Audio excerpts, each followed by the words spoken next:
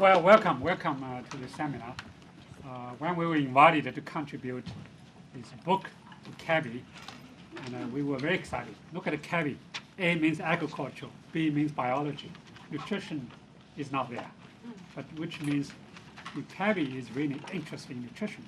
And I must say that probably this is one of the CABI's first book on nutrition, or always linking agriculture to nutrition.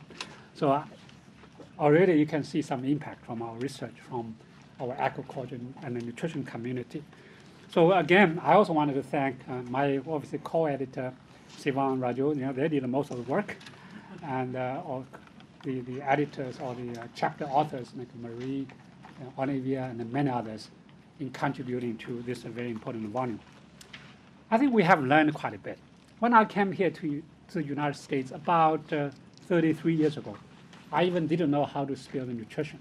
Let me be frank with you. My English was poor, but nutrition definitely is a word that never caught my attention. But after 33 years, myself and I think the whole world have really transformed its agriculture, its food system, and also its research, to really use the nutrition as one of the goals of our work. So why is that?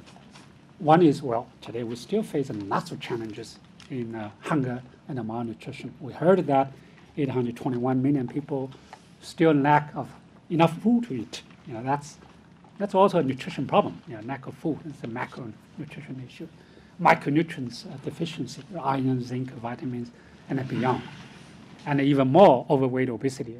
Olivia will tell you that more than 2.1 billion people suffer from overweight and obesity. So, but in the meantime, agriculture provides food for everybody in the world, 7.6 billion people. And agriculture has the vast potential to continue to do more to improve our nutrition, not just to improve the access to nutrition, but also make sure that the overnutrition, obesity is not going to be a challenge for us in the future.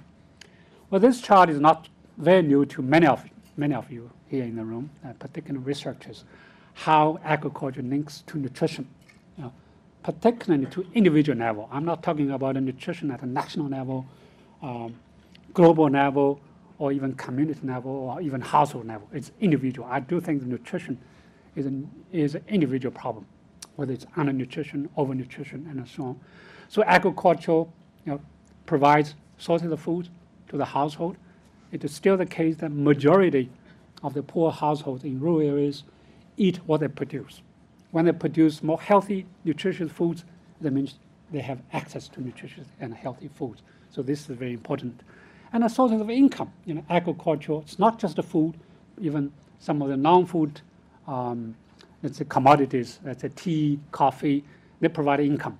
So when smallholders have income, they can purchase food from the market. So and obviously, women's empowerment. We learned quite a bit that if a woman is empowered, the link between agriculture and nutrition, the link between agriculture and the whole household income, their economic activities will be much stronger. And obviously impact human and planetary health. So I will come back this later. So what we eat, yes, matters to our health and nutrition. It also matters to our environment, to our climate. So let's not forget the other dimension. So I just wanted to walk through some of the key milestones for the last 4 or 5 decades about the link between agriculture and nutrition. We heard about the Green Revolution. We know the Green Revolution helped to double, even triple the food production in many Asian countries. That helped to save probably millions and billions of lives in many poor countries. But the nutrition was not on our radar screen that time. If you look at all the Green Revolution documents, papers, nutrition was barely mentioned. But things began to change in the 1990s. Many people began to look at the nutrition, to look at agriculture as a way to improve nutrition. And from the nutrition community, they also begin to look at agriculture, food, as an instrument. So one of these small initiatives by CGIAR, at that time there is a small CGIAR initiative called Linking Agriculture to Nutrition Initiative. Very small, small funds from the World Bank, from key donors. So that, to my mind, that was one of the first CGI activity to really look at agriculture as a way to improve nutrition.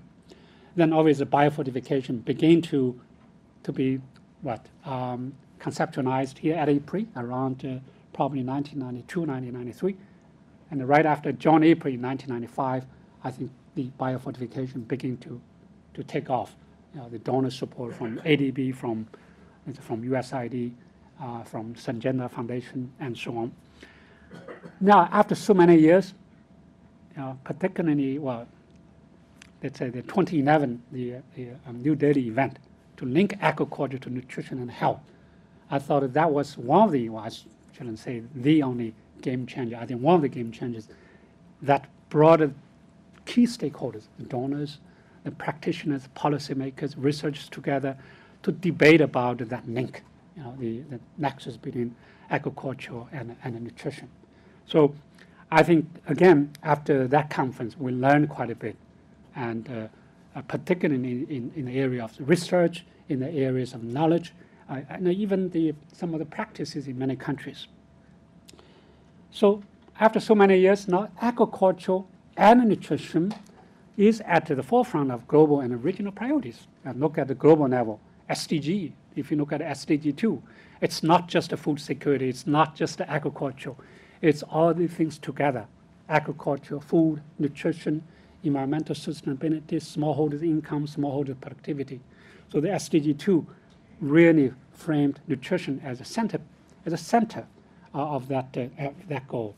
Then ICN 2, many of you came to that conference. Again, many of us committed to use agriculture as an instrument to improve nutrition. FAO, WHO also committed to use their programs, their policies to drive agriculture for nutrition.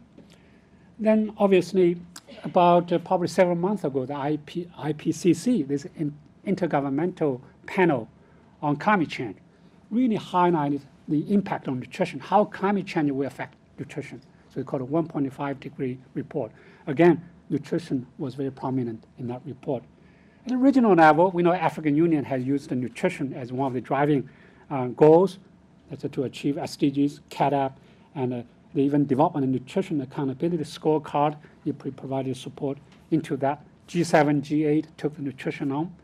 I think most important is the countries. Look at the different countries: China, India, Bangladesh, Ethiopia, even Malawi. They really use the nutrition to drive their agriculture, to drive their, probably to some extent, health, to drive their finance, although finance still needs to do a bit more. So we have tons of countries that begin to embrace nutrition, which was not the case 10 or 20 years ago.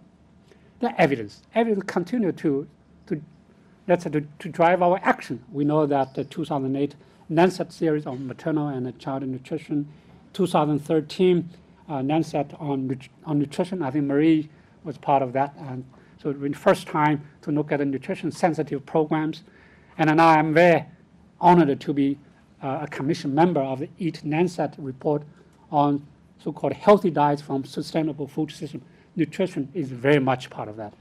Once again, what you eat, even today, really matters to your health, to your nutrition. It also matters to our environment, to our climate change. Then on-ground programming is central piece of the agriculture nutrition puzzle. I think Marie probably will talk more on that. We know that multi-sector intervention is key. Integrated program is a must. And we also know another practices, lessons, tools that are emerging, so we can really use to continue to use nutrition as a driver to shape our agriculture. We know that universities, researchers, donors are embracing nutrition, and USAID, the DFID, European Union, almost every one of the donors, the Japanese as well. So the agriculture nutrition nexus is key to breaking the cycle of malnutrition. We know or not, we still have lots of unknowns. So research, policy, and the programs, particularly evaluation evidence, will be the key to fill the gaps. Thank you very much.